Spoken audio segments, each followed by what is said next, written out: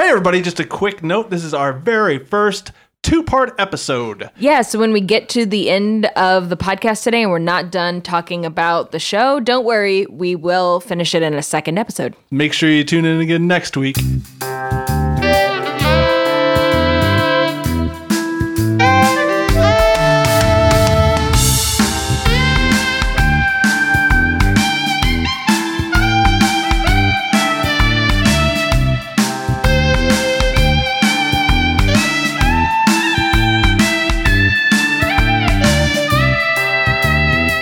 Hi, this is Chelsea. And this is Andrew. Welcome to Hugging and Learning, the podcast where we look back at very special episodes of television from the past to see what they have to teach us today. We're very excited today because we are joined by our very special guest, Mary Chieffo, who is one of my dear friends from years now, and an amazing actress. She's currently plays L'Rell on Star Trek Discovery. Amazing. We're very excited to have her here to talk about a show that meant a lot to her when she was a kid. Welcome. Thank you. I'm very, very thrilled to be here. Awesome. So we're not going another step further before I get something to eat here. Oh, please. Yes. So Welcome to the podcast. Excuse me. This is precisely why I wanted to do the podcast. Okay, good. Food? Yes. I'm sold. So today we have Trader Joe's Sea Salt Brownie Petites, a simple treat with a subtle twist, rich Belgian chocolate brownies sprinkled with sea salt. So we're going to dig into these and report back. Petite is, of course, French for I'll eat more than one of those. Yes.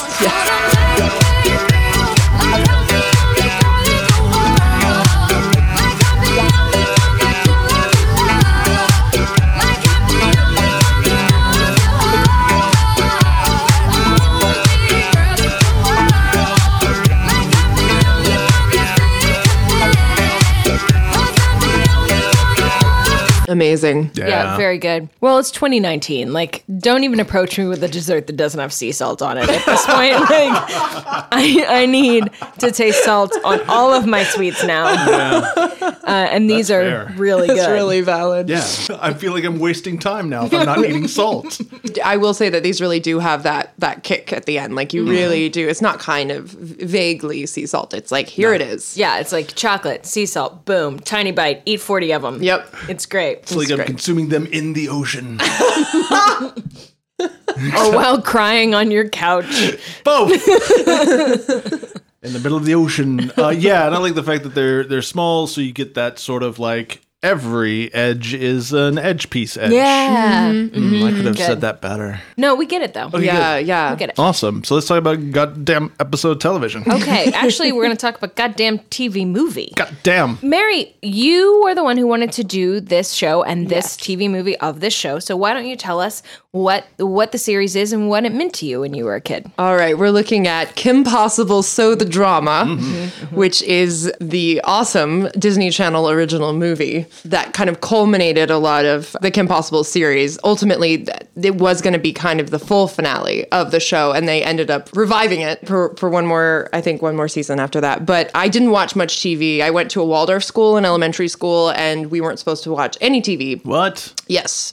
And my parents were pretty good about that. We would watch a movie on the weekend sometimes, but during the week, I definitely was not allowed to watch no screen time at all. So around, I think it was about fourth grade, I started watching a little bit of Disney Channel. Uh-oh. And yeah, On the I know. sly. On the sly. That and my friend Eve and I would go over to her grandma's and watch TV Land on Fridays. Good Lord. Yeah. Bewitched, all that stuff. Wow. So you really hit it hard with the old-timey Yes, TV yeah. and Disney. Yeah, and British comedies from the 70s. All right, well, now you're fine. Yeah. But so Kim Possible, I will say, is probably the most kind of commercial thing that I really fell in love with. And I know we'll dive more into it, but certainly, I was always seeking strong female characters and grasping for them wherever I could find them growing up. TV Land's probably not going to offer that to you. Yeah, that was definitely very, very different Yeah. from Bewitched. But Kim Possible, so from like fourth grade onwards, and then this came out when I was in sixth grade, and it really, I don't know what it was about it. it was like a game changer for me and like how I defined like relationships and romance and This like specific TV movie. Yeah. This Yes. was just It was- everything. Oh my It just gosh, yes. changed I me. And understand. and when, Yeah. when Chelsea reached out and I was thinking about a lot of different things. And because I had such an eclectic mix of shows that I was watching, I was like, well, this is the one that I really feel is that the root of shaping me strangely, but and very interesting to look back at it now, which we'll dive into. But that's kind of the main impetus for that. I think you're in good company with being restricted from watching things and also being shaped by weird stuff as well. Yes. That's the general theme here. The first books that I was able to get my hands on, I had to steal from my brother. Again, I don't know if I've mentioned this in the last 3 seconds, but I was raised in a very religious household. So yeah, when I was a kid, I was trying to figure out how life worked from Stephen King books. Oh, wow. Not great. good luck. Not great. Oh, man. Yeah. Ooh. I would have killed for Kim Possible. So a little background on the show. Kim Possible ran on the Disney Channel from 2002 to 2007, 4 seasons, 86 episodes. It is an animated series, if we didn't make that clear before. This TV movie, the original air date was April 8th, 2005.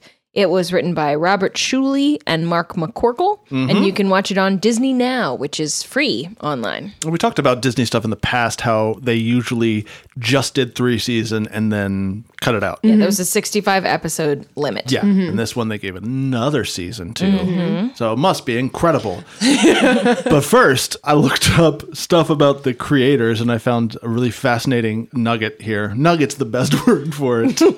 Bob Schooley and Mark McCorkle, who wrote this, were also the creators of the show. Now, Bob Schooley is a pretty recent writer. He's been working with Disney for a while, since I think Hercules or so. Which is another pivotal thing. Is it? For me. Yeah, funny. Yes. Disney Corporation owns This guy's got your number. Owns child development. Definitely part of my brain. That's good. Mark McCorkle, however, has been writing for cartoons since forever on such things as Teenage Mutant Ninja Turtles, and then he got into Disney. But I found that he wrote on a show, an animated cartoon of New Kids on the Block. I'm sorry, what? New Kids on the Block, the animated series. Now, Okay, you're this not... is ringing a vague bell. Well, here's the thing, is you can kind of tell how well regarded some things are by how well maintained their IMDb page is. And this is pretty much like has tumbleweeds blowing through it. This has like hyperlinks are just like strewn about. The IMDb is so poorly maintained. The description for the series is the adventures of the NKOTB, all they turned into cartoons to sing and dance as only they know do it. No. It's like it's been fed through Google Translate 7 times. Yeah. Or somebody who's like, I can write, but every 8th word disappears. McCorkle himself wrote such episodes as, quote, Homeboys on the Range and coming soon to Hugging and Learning, the New Kids on the Block Christmas Special. Oh, Yeah. yes. Christmas cannot come fast enough. And just to give you a little taste of what that's going to be about, here's the IMDb description. It's the amazing Christmas of NKOTB. That's it. Good. I can't wait. Can't wait. I watched a little bit of one episode, and it ends with the guys looking at the camera and being like, "We love you," and then their signatures come up, and that's it. Okay, Yeah, cool. That's probably the best they could get from NKOTB. So, Kim Possible, the premise of the show is that Kim is a high school cheerleader who, with her cowardly / accident-prone best friend Ron, fights crime on a global scale with a lot of gadgets and aplomb. I found an article on Bustle, 12 life lessons Kim Possible taught us that are still pretty relevant. Yeah. And the intro says, I think this is a good way to introduce the series if you didn't watch it. I watched it. I was in college when this was airing, so I was not the prime demographic, but I had younger siblings. I'd watched a lot of Disney Channel growing up, so I definitely have seen some episodes of this.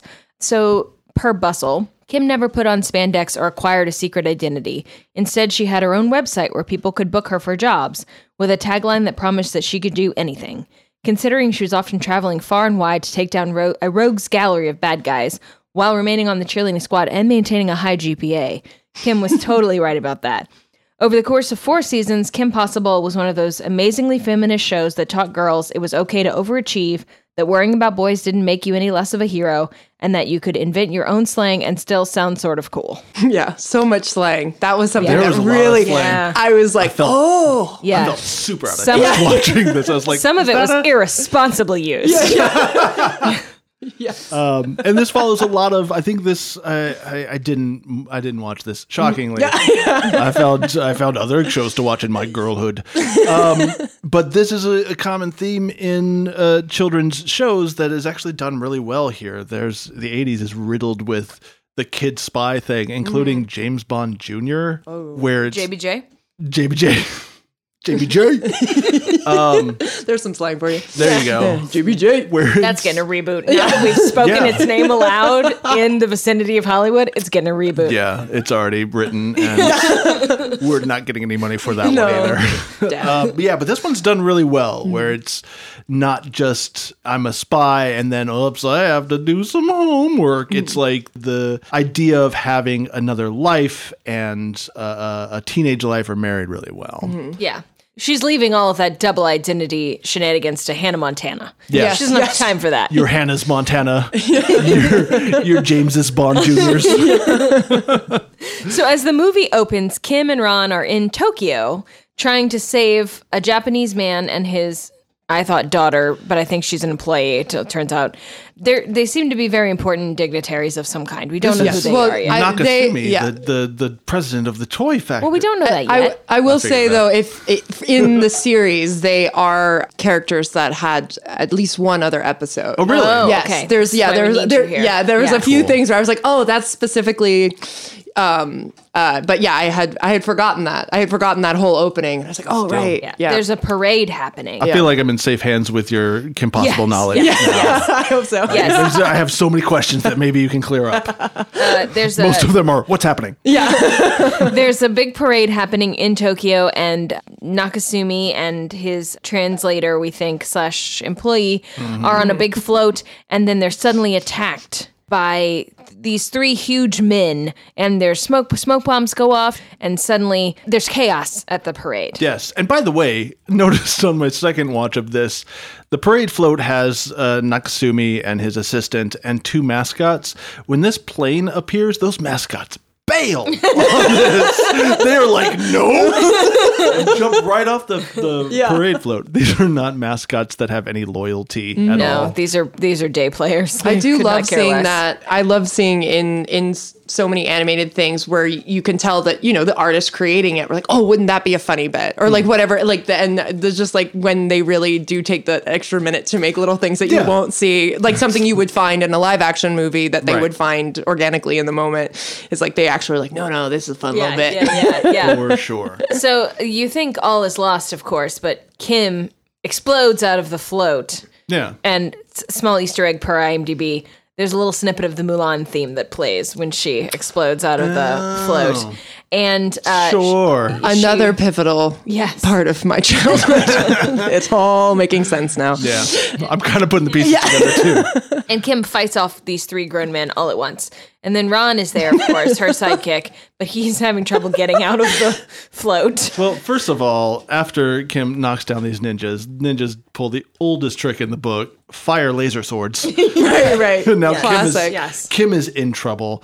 Is this kind of the way, I'm assuming this is how Yeah. this went, is Kim goes to a specific area, meets villains of that specific area, kind of a thing. Did you have a favorite villain that she went up against? My favorite villain duo is Draken and Shigo, which is honestly that part of why they are kind of in this movie is they are the ones that occur the most, and Shigo and Kim's dynamic is very, and actually in rewatching this, something I took note of was the fact that Shigo and Kim are paralleled by being surrounded by buffoons, like, you know, like it's like you have these confident badass women and these men that are like, and yet I kind of get things done, you know, obviously the evil and good version of that, but yeah, they were always my favorite because that dynamic, and Draken I think is just such a deliciously silly character. Oh, for sure. And oh man, it bears mentioning that the voice talent in this is Bonkers. Yeah. We'll John get to them. DiMaggio, Yeah, I mean, plays- we'll get them when. Well, let's get Yeah. to them as we get to them. But Sure. yeah, like so, Kim is voiced by Christy Carlson Romano, who was on Even Stevens, and then she was on Broadway, and she played Belle in Beauty and the Beast on Broadway. I'm not sure what she's up to these days. I'm not sure. I did hear, because they have just made the live action version. Yes, the live action Kim Possible. Yeah.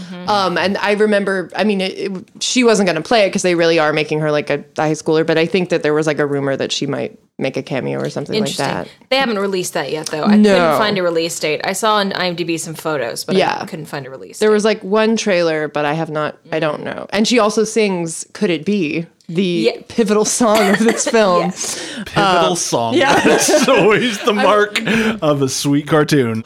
This is just it's a good opening scene to like introduce everybody. Yeah. Kim does something, she's in trouble. Ron tries to help, he's in trouble. Ron is her best friend, and then Ron's naked mole rat. Yes, Rufus. And reason to say the word naked a bunch. Yeah. Tries to save the day as well. It's voiced by Nancy Cartwright. Yes. Yes. It's amazing. Yeah, Yes. right. And of course, Ron is voiced by Will Friedle from who played Eric on Boy Meets World. And so Ron and his naked mole rat are there, and then they are sort of overwhelmed by a sumo ninja. Which seems like it should be a contradiction in terms. Yet the sumo ninja will keep coming back over the course of this episode. I mean, I have that written down here. This person should not be. It's just a fat guy with throwing stars. But it changes my mind as we go along. Yeah. And there is a little bit. So I learned something already. There's a little bit of like, this is how Japanese people speak English, right? It's not egregious, but there is a little bit of. It's not as offensive as it could be, but it is a little bit like, oh, that's not okay. Yeah. Let's land on troubling. Yeah, I definitely felt there were a lot of little moments. You're like, pause. oh, this is however many years ago. That's what we're doing still. Huh? Ha-ha. All right. Yeah. Kim, possibly offensive. Yeah. Oh. Thanks, everybody. Well yes. done there. Getting written down. So obviously this is the very beginning of the movie, so we know Kim's gonna win this fight because obviously the movie would be over immediately if she didn't. So she defeats the sumo ninja, and when she does, she says, "That move won the cheer regionals." Just to remind us all that she's just a high school student and she's also cheerleader. And then Ron gives him a wedgie, which is just typical Ron. It's a very good setup for the ordinary world, even if you've never seen an episode of this show. Yeah, you kind of get it boom, at this boom, point. boom. Here's the dynamic. Here's what everybody does. They're still normal teenagers. But then when you think they've won, Shigo comes flying back in.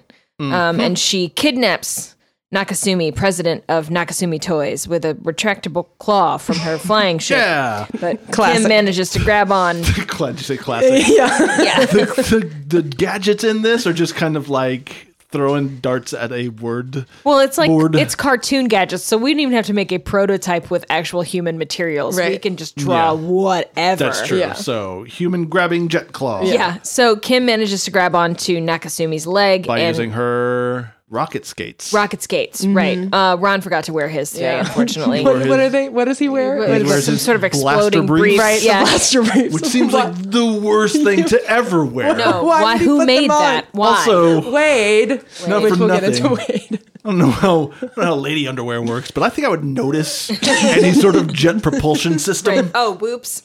Yeah. So she's holding on. Kim is flying around in the air, holding on to Nakasumi's leg while calling Wade, who is her like computer hacker, gadget dude, Q, man at arms. She's calling him. He patches her through to Monique, who is her best friend, voiced by Raven Simone. Wade is voiced by Taj Mowry, from younger brother of Tia and Tamara Mowry, who was also, he was on Sister Sister, right, too. Yeah. Mm-hmm. And then Monique and Kim, while in the middle of this big fracas of like flying through the air, they're talking updates on who's dating who, high school drama. Just lest you forget that Kim is an ordinary girl. Yeah, absolutely. Extraordinary, ordinary girl. Flying around an exploding Tokyo, we get the information that Bonnie and Brick, nice, are back together. What's Bonnie's last name? She has a weird last name. Rockwaller. So, and Brick Flag? Yeah. Yes. Yeah. Bonnie, of course, voiced by Kristen Storms, who was on Xenon Girl of the 21st Right, Century, yep. and Brick Flag, voiced by Ryder Strong, also from Boy Meets World. Oh, Ryder Strong, of course. Yeah, they're back together, and there's a lot of pressure about an upcoming dance. Yeah. Right. The prom. The pram. Oh, man. Excuse me. The pram. That's how I like to call it. The prom. The ultimate ordeal that all of high school is leading Truly. toward. The innermost cave of all high school ordeals. Absolutely. So, of course, Ron and Kim ultimately save Nakasumi, and the crowd watching the parade cheers. Shigo flies off in an impaired spaceship. The opening titles happen, and they're very Bond film. It's Very a different... much. The series titles are more peppy and poppy. Yeah. These are very, like, sexy Dun, dun, Bond dun, dun, film. dun, dun. Yeah, same lyrics, good. but a totally different tune. They Yeah. had, like silhouettes and people swimming by and such like that. Yeah. It's Yeah. good. And then we get like a list of the voice talent, which again is goddamn amazing. Yeah, so then Ron and Kim are on their way home in Nakasumi's private jet. She's trying to do homework. He's playing with toy prototypes. And Yes. then prom was mentioned by Monique, as we talked about. We don't have the call to adventure quite yet because all of this is all kind of in a day's work for Kim Possible.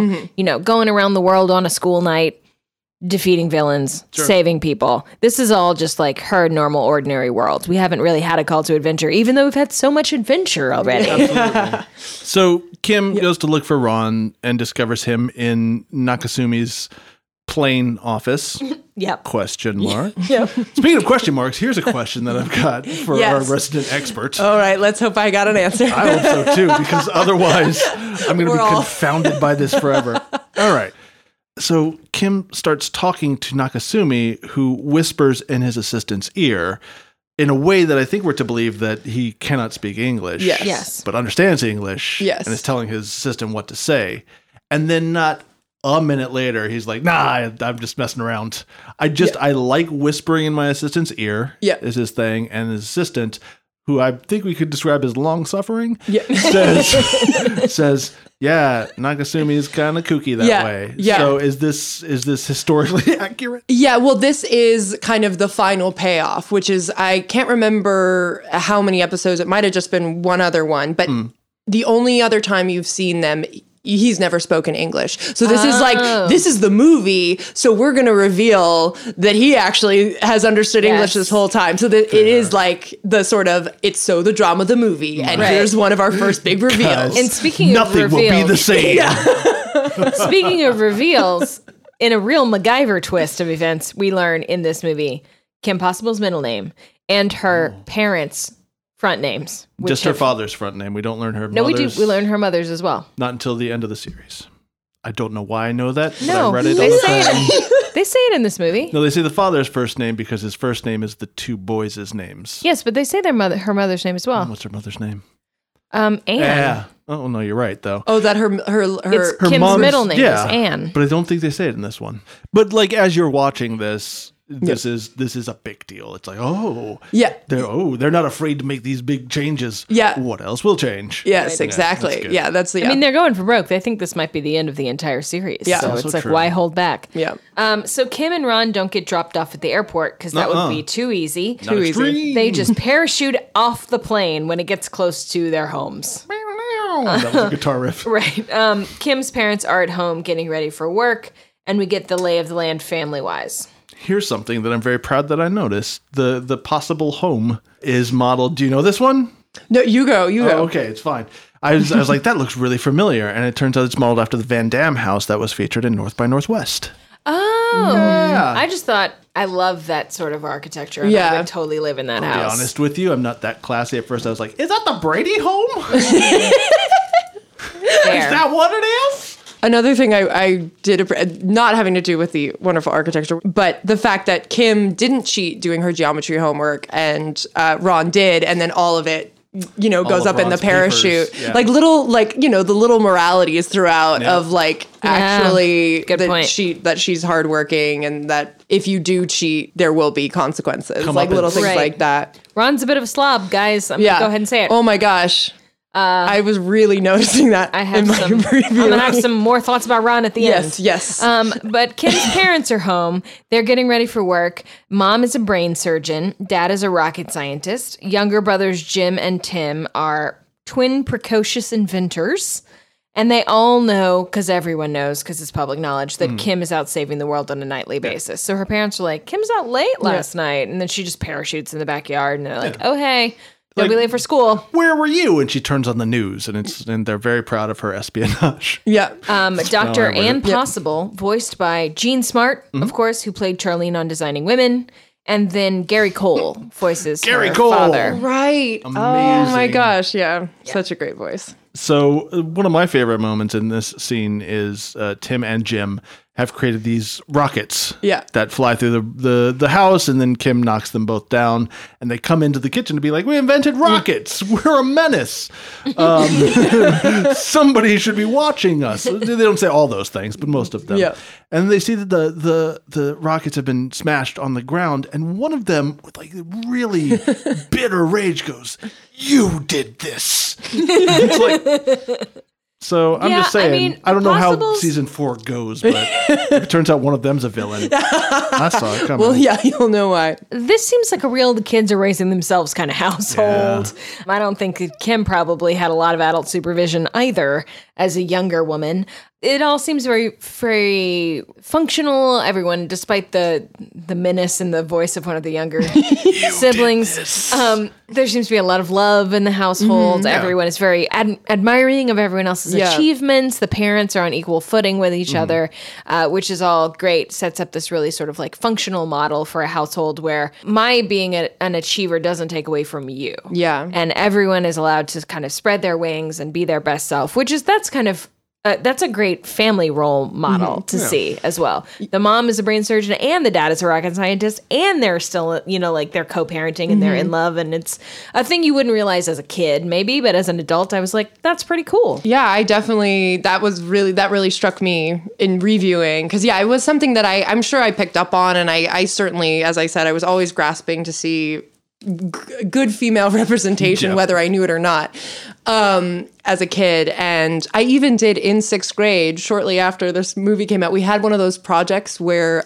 you had a family and you had to like buy a home and like, learning budgeting and stuff. Sure. And I modeled my family after the Possible family. Wow. So it's like, I literally did that. And I really loved that. And like when Kim hits the rockets, her dad says, "Sweet backhand, Kimmy." Like there's just no like, whoa, like even though she, as we'll get into, has some insecurities about it freaking out boys or something like that, the fact that her solid family base is supportive. Totally. It can be nice to see, especially if you're not yours, I'm not saying, like if you have a home that's a little more critical than that, it can be nice to see a complete acceptance even in fantasy cartoon world. So cut to a very dysfunctional lair. Yes.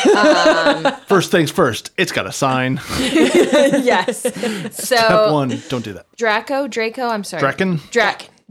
I'm sorry. Draken. Yeah. I wrote Draco first, but then I looked on IMDb. Do we ever find out his first name? Well, yes. We do in this one. Yeah. And that's also, that's from a previous episode. There we go. Yes. Which we'll dive into. So Draken. I bet we will.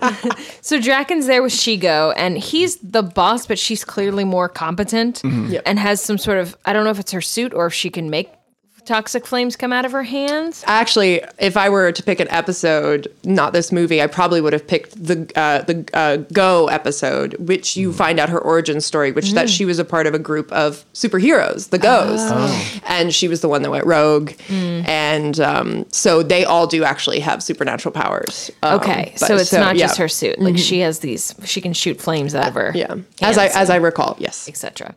So anyway, Draken is like pissed they didn't manage to capture the toy maker. They had this like brain draining machine all ready to go, and they don't have anyone to use it on now, which is kind of a bummer. But it turns out that his big goal right now is to get inside Kim Possible's head and find her weakness. Yes. So he's throwing a slumber party, like behind glass. He has like scientists throwing a slumber party to try to figure out how to get inside girls' heads, which is kind of cute and ridiculous. And also, an important plot point here, as punishment for failure, Draken makes Shigo beat up some drones. These, I'm assuming, are all over the place. It's a wonderful, like, cartoon. Or are they new to this? This Syntho drones are also, this is like a new big thing. I do love knowing the ending, how they really do plant the seeds for all of, because his plan is so seemingly all over the place that, but yeah, Syntho drones were a new addition to the Kim Possible world. Syntho drones, they're like robots, but they're like humanoid robots. They're very tough and they have all this strength, but then they have one pretty critical weakness, which is that if you puncture them in any way, there's syntho goo inside that leaks out and they completely collapse. Yeah. That's So, in a way, it's a little bit like the worst possible kind of thing to defend your lair. What's your kryptonite then? I don't know, a needle. Just punch it with a thumbtack and it's done. I do want to point out one thing here that I noticed. After she makes short work of these syntho drones. Yeah. Draken's like, well, I forgive you. And then they go on to talk about their plan. They leave, and another syntho drone has to come in to mop up the other syntho drones. And I'm like, this is how the Terminator starts. I thought that guy was just like a janitor. No, Was no, he he's not a another drone? syntho drone. Oh, okay. Yeah. That's That's terrible. how you build resentment Yeah, in seriously. robots. You're already creating humanoid robots. I don't care if they're goo-filled or easy to defeat. Don't get on their It's bad like side. if the Terminator were actually a Cadbury egg. Yes, it is. Well, now I have really gross imagery. My Easter is ruined.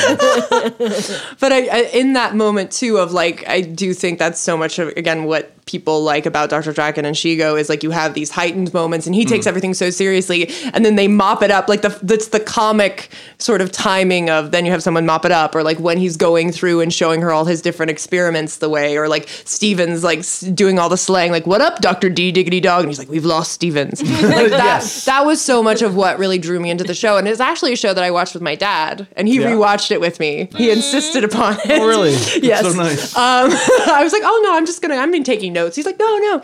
But part of what I think really made it really enjoyable for us to watch together was all of that silly humor and the witticisms. And anytime animation, I mean, that's what I think makes the best sort of animation is when it has a certain level of self-awareness and while still bringing out great morals and all that sort of stuff, there are these like very, very silly moments. And those are the things that for the most part, I felt really stayed strong for me in rewatching it. That a lot of those moments, like you can't deny comedy in that. Somehow, through all of the mishaps that Shigo has been through, she has managed to return to the lair with a doodle for a toy that the toy maker had on his person or ended up in her ship or something somehow. In general, Draken is like, I've got a plan. It involves all this stuff, but really we're going to take our evil to the next level in order to defeat Kim Possible for good. Yeah, and the thing we need to do is get inside her head, and that's how we'll figure it out.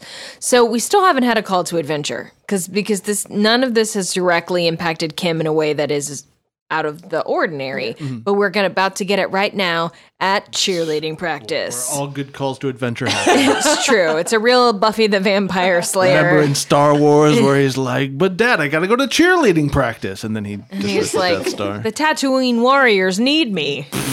The Tatooine Bobcats. Bobcats. Even better. The Tatooine scum and villains.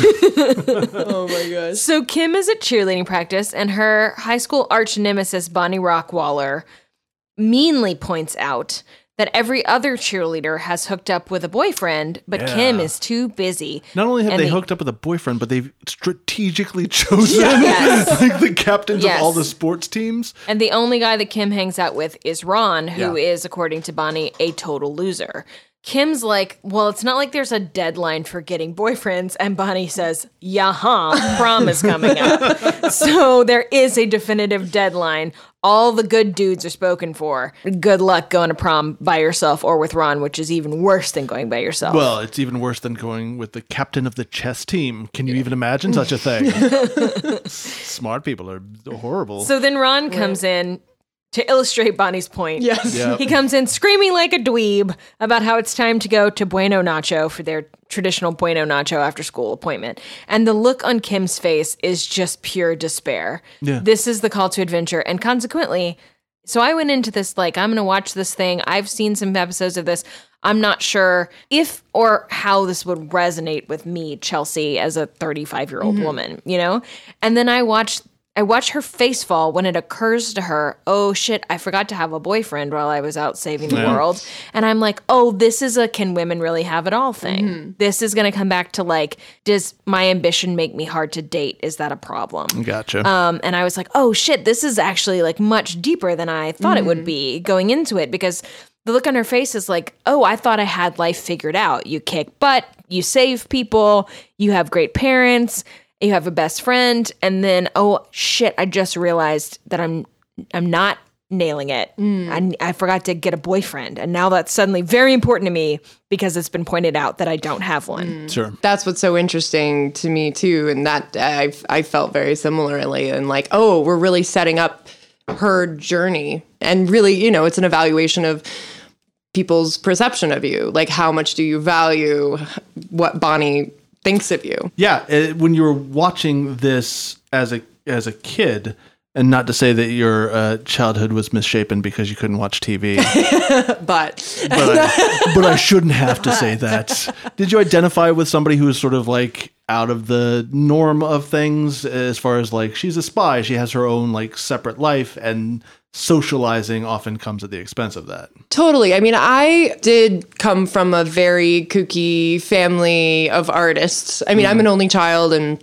my parents are both actors, and I grew up here in the Valley, in Valley Village. Oh, wow. And again, I was at a Waldorf school, eclectic. And while I never was popular in the typical sense, certainly wasn't on the cheerleading squad, I was always friendly with everyone. So I never felt like a Ron or, you know, something, you know, people didn't bully me. Yeah. I think part of why I really stuck to my guns in being my own individual self was because I had enough people around me who were like, no, that's great. And I had enough role models, because you know, I had Hermione Granger, I had Kim Possible, you know, I could list on and on the amount of female characters I at least got to relate to in some capacity.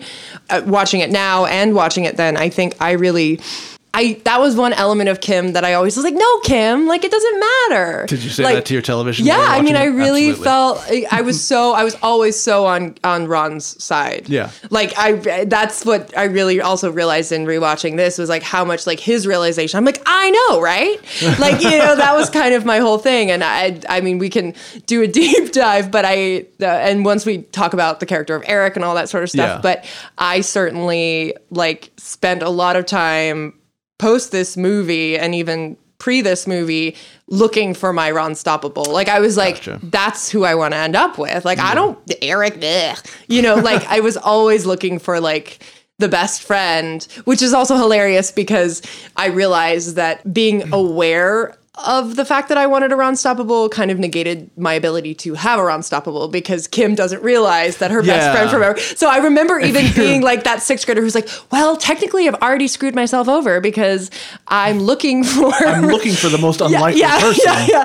So that's a little Makes bit the of most unlikely person the likely. I need the medium likely person. yeah. A little window into the craziness of my brain. On a scale of Eric to Ron, Yeah. I need someone Yeah. in the middle. Yeah. Okay, so that was all the call to adventure. This is the sort of like, normally the call to adventure would be like, I have to save the world. But it's like, no, the saving of the world is the ordinary world. Yeah. The finding of a boyfriend, the most sort of typical high school thing, is the call to adventure in this topsy-turvy, Kim Possible, bizarro world. Totally. So now we have the meeting with the mentor. Kim sits down with her BFF Monique, voiced by Raven Simone. And she's like, I'm weirding guys out. They see me punching dudes on TV, and they don't want to date me, which is probably accurate. Yeah. That's not in your head, Kim. Dudes That might is find accurate. your yeah. threatening behavior. Dudes might find that threatening. Yeah. Monique says, look, you're a strong, independent woman. Any guy afraid of that is not worth her time. Monique points out the only reason Kim is asking these questions right now is because Bonnie put it into her head that there's something wrong with her. And which is, you know, so typical, but you don't realize that when you're a teenager, that competition and comparison are not going to get you anywhere. I mean, that's a problem for adults too, but I feel like especially in your teen years, you're looking around and you're like, everyone else has it figured out. For sure. Yeah. I'm the only one that's screwing this up. And you don't realize luckily- that everyone's saying that in their head. Yeah. Luckily, totally. we've all grown up and come to the one place in the world where there is no comparison between people at all. Where everyone is And some of us secure. have gotten into a career where Yeah. it's like everyone's equally great. Absolutely. Nothing Yes. but Don't love. change a thing. Don't change a thing.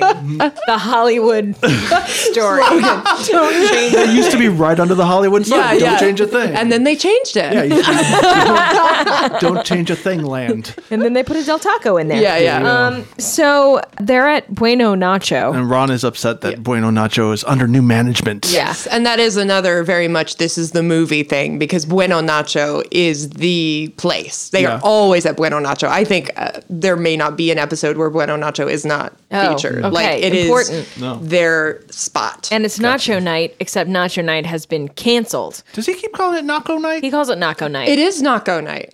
What is Because a a naco? naco is It's a a nacho, taco nacho? and nacho. It's a whole thing, guys. I could bust out the naked mole rap. Like it's a whole.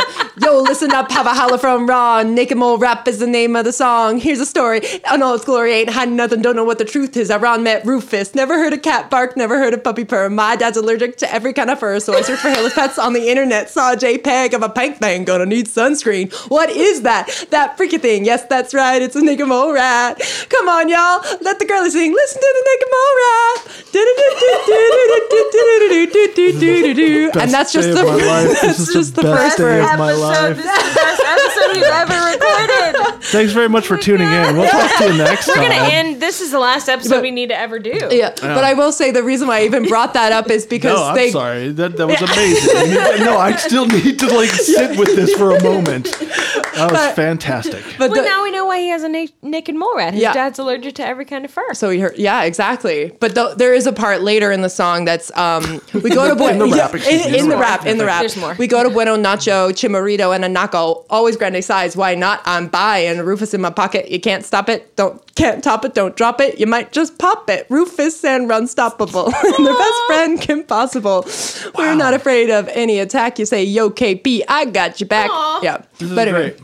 But the naco it's a very important dish for Ron Naco throughout the tacho. series. Taco really nacho now- hybrid. I just long for more information given to me in rap form because I feel like Caught up so fast. I get it all now. Like I'm through the rabbit hole now. Yeah, step I got aside, it. Hamilton. yeah, right.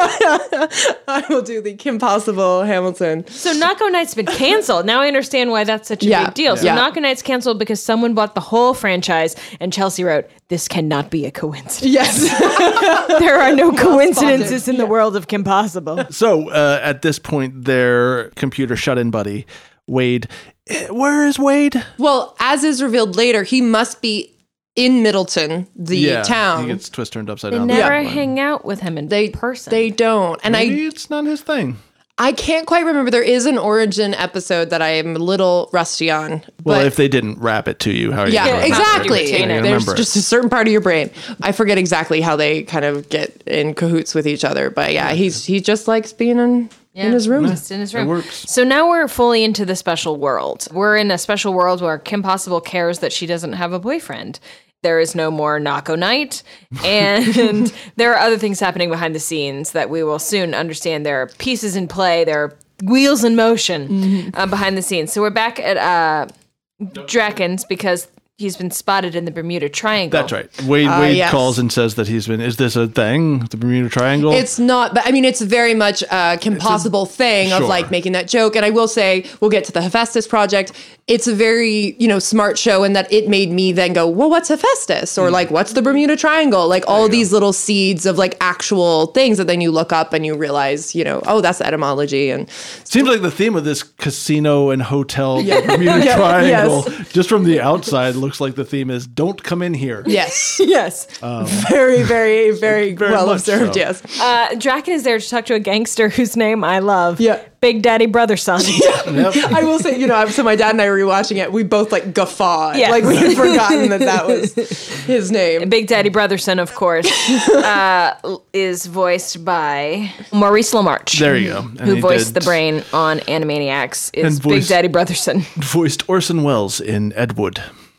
Oh. So there you go. He's got a very It's all Orson Welles-y. sophisticated, like Yeah. a very memorable voice. Very much so. As soon as I heard it, I was like, oh, brain. Definitely a veteran. This is a fun little romp through this casino is. because Ron and Kim get separated immediately. Yeah.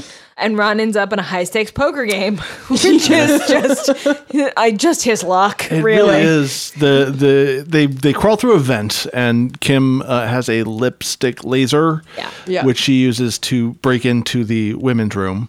And she's like, "You can't come in here, Ron. It's the women's room." Right. He's like, Also, she's in an evening gown. He is in his father's blue tuxedo. which she says, "Never been worn." He wore it. He got it for his prom. Never been worn. That was one of my favorites. Yeah, it's pretty also, I can't help but there are certain parallels to Ron Stoppable and Ron Weasley in Harry Potter. And Yeah, I I see swear it. that prom is very similar to what to what he Ron wears to the ball, to the Yule Ball, Triwizard. Yeah. Yeah. Dress robes. Yeah, and I was like, I remember at the time because this was prime Kim Possible Harry Potter obsession for me, and I was like, ooh, Man, those are just like, there's that sort of- there's a weird parallel right there. Yeah. Kim's tools. It's also a hairdryer, the thing that she shoots the Yeah. stuff from, and the laser lipstick. Obviously, it's again the sort of don't forget she's a teenager and she likes these things. And also, she never has a weapon. Like, she doesn't Yeah. have Yeah. a gun. She doesn't have a knife. She doesn't have, she has gadgets that help her sort of like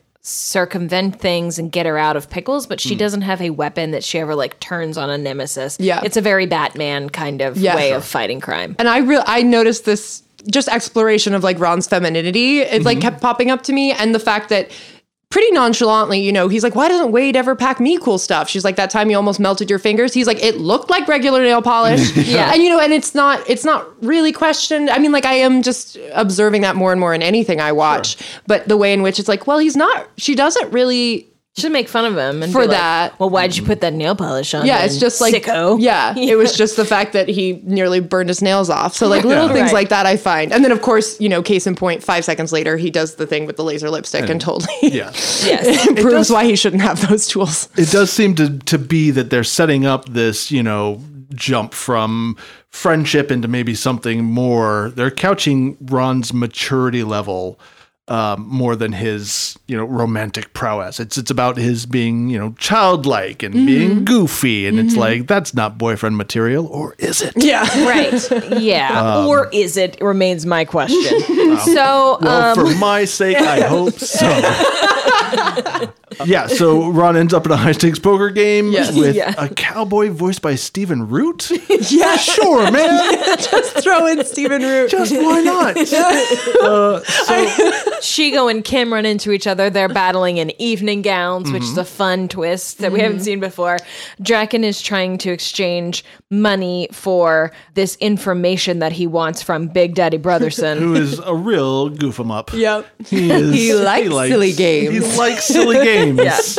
Yeah, he's weird. got information on Cybertronics, and it turns out, twist, What? the only person that understands that kind of technology is none other than Kim's dad. Dad possible. Dad Possible. Dun dun dun. Fight, more fight. Now Draken knows who's the person that understands this technology, and Shigo and Draken get away. And Draken gets away while yelling, "You think you're all that, but you're not even close." A sick burn that even laser lipstick could not mimic. And it is a callback because he always Yes. says, "You think you're all that, but you're not." Is that a thing? Yeah, so this is taking it to the next level, but you're not even close. Not even close. Yeah. It's the movie. Yeah. He's moving the yeah. bar. Yeah. It used to be not, but now it's not even close. Yeah. This is Draken's almost big moment. I am flashing to a lot of pictures of you going, "Oh my goodness!" Yeah. Watching this for the first and most recent time. Yes. That is very accurate. So Kim is back at school. She's looking around at all these teenage couples, and she's sad because she knows she's going to be dateless for prom. Ron approaches her with a petition to bring back Naco Night at Bueno Nacho. She says, I don't want to do Bueno Nacho. I just want to go home. But sure, I'll sign your petition. And Ron's like, I can always count on you. Yeah. We're doing like a what's wrong? Do we want to talk about it? Let's not talk about it. Yeah. It's a real fast will they, won't they? Right. Because And then- but she's also like not too upset about her own problems to not do him a solid and be the first person to sign his petition. Absolutely. So she goes home to talk to Mom Possible. Well, first she tries to talk to Dad Possible about how she's feeling, and he's like, "Let me get your mother on the Fucking horn." tags out quick, man. Very quickly. Yeah. So he calls her mother, who's like in the operating theater doing brain surgery. I got some things to say about this. Go ahead. It seems to be below the professional standard you would want from your brain surgeon. Maybe. He's got her on, but so Mom Possible has got her on speakerphone, and she's like, "This is happening. I feel weird because I feel like I should have a boyfriend or I should have a date for the prom, but I'm probably going to end up going with Ron, which is ridiculous because Ron's not boyfriend material, and who you go with makes a statement, and there's like there's a pecking order where she says the ladder. What does she say? The food chain. Oh yeah, the food chain. There's a food Very- chain. Yeah, It's very important where you are on the food chain, da da da da da.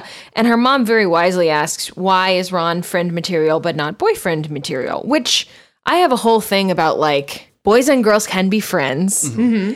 Every best friend does not turn into a boyfriend, does not have to. That is not realistic. That is also a like terrible precedent to set for yourself. Yeah. However, it's a good question to ask. If you like this person so much that they're your best friend, why is it that you don't want to date them? And then the answer is, we don't have any chemistry, or I don't think about them that way, Yeah. or whatever. Fine.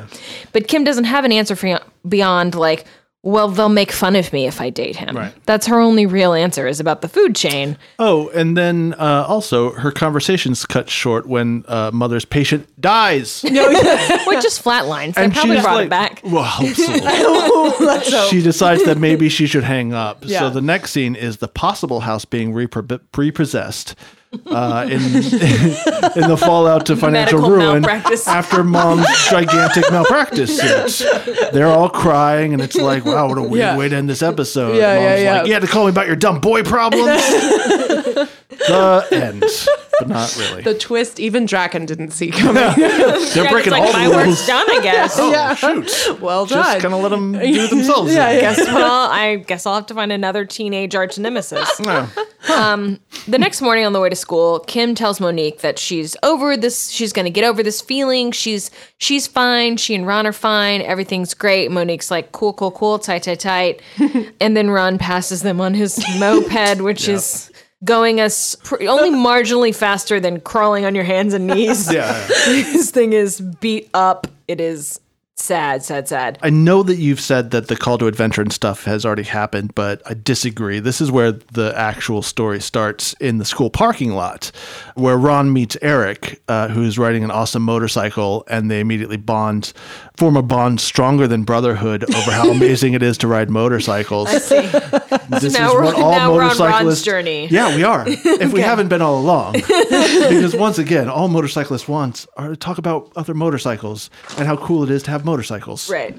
And they are like, This feels like you're Brothers. personalizing a little bit. I incidentally have a motorcycle. Yeah. And then they bond over the fact that Eric knows what a naked mole rat is. And this is just like, I'm sure when you were first watching this, you were like, man, I'm glad it took this turn. Now we'll find out about Ron and Eric's friendship. Ron Stappable, so not the point of this. Ron and Eric become fast friends and hang out and ride motorcycles together and be best friends. Into the sunset at the end. But then no, that doesn't happen because Yoko Possible comes along and breaks them up. God. God, Oh my God. you need to save this for your fanfic. Halfway done.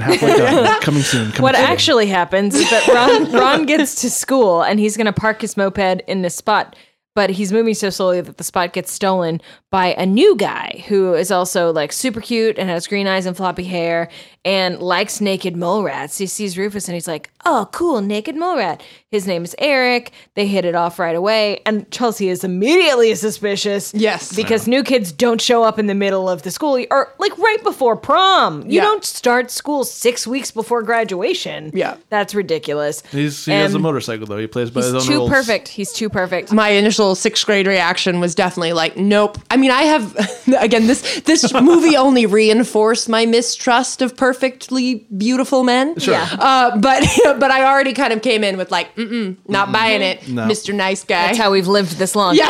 So This long. So we go on a tour of the school. Erica is being given a tour of the school by Ron. And we get into the cafeteria, and this is okay. I'm going to lay this out because this is the point at which my issue with the rest of this movie crystallizes. Eric spots Kim in the cafeteria. He's immediately like, she's super cute, introduced me to her. And Ron's like, don't you know who Kim Possible is? And he's like, no, who's that? And we've already established that everyone knows who Kim Possible is. She's on the news all the time. And I was like, that's suspicious. But then Ron is like, we're best friends, nothing more. And Eric's talking about how cute Kim is, and Ron's like, ooh, gross. Never talk about her that way. Yeah. Ugh, disgusting. So she's steamed. Extreme steam. Thank you. Yeah. Let's never Yeah, let let's a moment. never- Let's never let a new term go by. Yeah. Yeah. Extreme steam. Oh, okay. But yeah, it's funny because that was I was questioned, exactly what was going on with Ron. Because like the most positive spin I could make on that was like, oh no, he's saying like, we're not going to talk about women like that, Eric. No, I don't. I think that you are giving him too much credit. What a Which nice I think thought. I always have. Yes, but Sure. the thing is, he's in this moment when Eric is like sexualizing Kim, or just kind of even saying in a very innocent way that she's cute. And Yeah. I mean, like steam. What is it? Extreme steam. That's fucking terrible. Oh, man. But Did it's innocent. Did you long to be called Extreme Steam one day? No, I did not. Even in sixth grade, you were like X nay on this. Neither of those sound but- like pleasant words. No, but Ron is like, he does this very much like she's like a sister to me, like Yeah. that kind of a reaction. But then they go sit down for lunch, and immediately Eric sits next to Kim, introduces himself. She obviously thinks he's cute. They're kind of flirting. Monique's jaw is on the table. And Ron is immediately bothered by this and tries to like pulls up a chair in between them, and he's like, I don't know, don't talk to Kim. I remember I'm here. I'm the best friend. And then we have a sad montage of Kim and Eric hanging out and getting close, and Ron being left out. And the song that's playing is some dweeb singing like, don't you want to kiss her? Now that guy's going to kiss that's her. the strategy of this song is you should kiss her. You should tell her how you feel. Hold up, buddy. I was like, Get those this in is where I'm maybe like, the right wait. order. 5 seconds ago, you literally said ew when a guy said she was cute. This feels like you just feel left out and you're jealous to me. Like you don't actually have feelings for her. You just don't want to be left out, which is a totally valid thing, but that's not romantic. Yeah, he feels like a third wheel. The exact thing a motorcycle does not need. Oh my God. But it is. I'm feeling like someone at this table is a third wheel. Is it? It's the brownies. No, it's Miles. It's always Miles. In coming from having like been obsessed with the show, and I feel like there was a real, not even a divide with the fans, but I think there was a conversation. Of course, this is like pre, Twitter or like we weren't, there were some online We're gonna whatever reignite forums. this debate now. Yeah. On Twitter Kim today. and Ron. But I remember I was definitely someone that always wanted them to get together, even though there was I can't even remember if it ever was really touched upon, but it was something that people were kind of quietly rooting for, but they never fully tapped into. And so I do agree that was a similar thing that I observed from this point onwards, and even, the ending, which we'll get to. But the development of him realizing, it's like they needed for him to realize so soon they needed he has to realize those feelings right away. And I also kind of observed from this point on it really does pivot into a lot of Ron's story. Yeah. Like it's very much, Kim still has her protagonist journey, but I was kind of like, whoa, this is a lot about Ron. Yeah, hanging out without Kim. Yeah, and him being like, oh, do I have feelings? Like you get, just really starts to focus on his arc in the story, which is valid, but I just hadn't quite observed that when I watched it before. I just want to make sure that there's no point in talking, this movie was written years ago, but it's like, I just want to make a crowbar separation between the feeling, my best friend has a new person she likes more than me and I feel left out, and holy shit, I just realized I have romantic feelings for my best friend. Those That's are really two separate things that are happening. They are somewhat conflated in this narrative. And I'm like, Ron, you need to sit down and separate out whether you just feel jealous. Yeah, first things first, you should kiss her and then figure out how you feel about things and then tell her. Yeah, just grab her, smash your face onto her face, and then tell her how and you then feel. say, can I kiss you? Yeah. I think that what they're doing is a pretty common trope where, somebody is forced into their feelings on the back of feeling jealous. Like they could have taken a little bit more time and been like Ron exploring the fact that he feels jealous and being like, well, why do I feel jealous? Yeah. Like we could have seen that and there would have been less convoluted here. Yeah. I will say that moving forward, I do think that they handle this friend zone situation, best friends, that I think they handle this better than I would have expected. Yeah, I just wish that if there are kids watching this and that there are two ways that you could feel. It isn't necessarily that like, oh, the instant your best friend gets a boyfriend, you will realize that you are in love with them. Right. That's what that feeling is, because up to this point we have established that like Kim and Ron are not really at the same maturity level. Mm-hmm. And I don't know, like they hang out a lot and they're friends, but like those feelings don't always directly translate into sexual chemistry, which is what dating someone is. Yeah. I think she can do better, I guess, is the end of my thought about this. I'm so glad that you're tackling that particular aspect of it because, I mean, I said it earlier, I do think this really shaped so much of my mentality when it came to romantic relationships that I was constantly seeking the best friend who I would then develop feelings for, and it never worked out. To be clear, it's never the backwards way of going into that best friendship. Exactly. Yeah. I was going to save this till later, but reading Stephen King's book really didn't prepare me for normal life. I am super sad if anything like ghostly attacks me, but as far as relating to people, not so great. I'm always sensitive about this because I was a person who didn't really have girlfriends until college. Mm-hmm. I always hung out with guys, and I always was like annoyed by the idea that girls and guys can't be friends, or like that thing in pop culture where it was like, but actually all this was just leading up to them making out, all these years of friendship, and I was always annoyed by that and kind of offended. It was right there in front of you the whole time. Yeah. And it's like, no, but sometimes you actually, if I have 5 guy friends, they can't all be my soulmate that I've just been ignoring this whole time. Like these friendships are valid on their own. Yeah. And so I guess I'm just rooting for Ron and Kim's team to like be strong enough to weather this storm. Yeah. I guess. We go to a science lab somewhere. Yeah. Rocket science. Dr. Dad Possible is working late perfecting his Cybertronic technology, and then he's kidnapped by Sumo Ninja, who sneaks up on him. So you know what? Just like I got to eat my words from earlier. Well, this is great because it's the Hephaestus project, which he mentioned the first time we saw him in this episode, is a $3 million, 3-year-long project he's been working on. It's almost ready to go. Draken shows up to kidnap him, and we find out that they went to college together, which is pretty cute. There had been an episode before with him, but one of my other favorite episodes is when you realize they were all college. And of course, it's that classic thing. Part of why he became a villain was because Kim's dad and his other buddies weren't nice to him and yada, yada. And this really serves as a counterpoint to the whole your best friend can become your soulmate. Become your arch nemesis. I feel like they're fair and balanced then. Yeah. Definitely This is all no balanced. confusion whatsoever. There's a throwaway joke in this part where Dad's like, I bet you still can't get a date, talking about college, which is probably supposed to be like a throwaway laugh line. But in this context, where Kim is so worried about not being able to get a date, it feels important. Like, it doesn't matter what you've achieved on either side of the hero-villain spectrum. If no one will fuck you, go home. It's like, Draken has achieved a lot. He's very powerful. True. And Dad's like, but I guess you can't get a date. And I'm like, come on, Dad, you're better than that. You know what, You're fucking better than that. I'm going to Don't be Bonnie. subscribe to your theory that evil geniuses don't need a girl to be successful. Right. You're right. You've won. Dr. No. Thank you. Way to go. Dr. No, way to go. Goldfinger, you're doing fine. They can't all be fun puns, guys. I haven't thought about this ahead of time. No. Whoa, looks like we can't shut the fuck up. We have run out of time, and we have so much more to say about Kim Possible. Yep. And so we will be back next week with the second half of our discussion. And Mary, we hope you'll be there with us. I hope so too. Get that scheduled. Figure it out now. So we'll see you next time on Hugging and Learning. We'll keep talking about the Kim Possible movie. Bring snacks anyway. Bye. Yeah, bring snacks. Bye.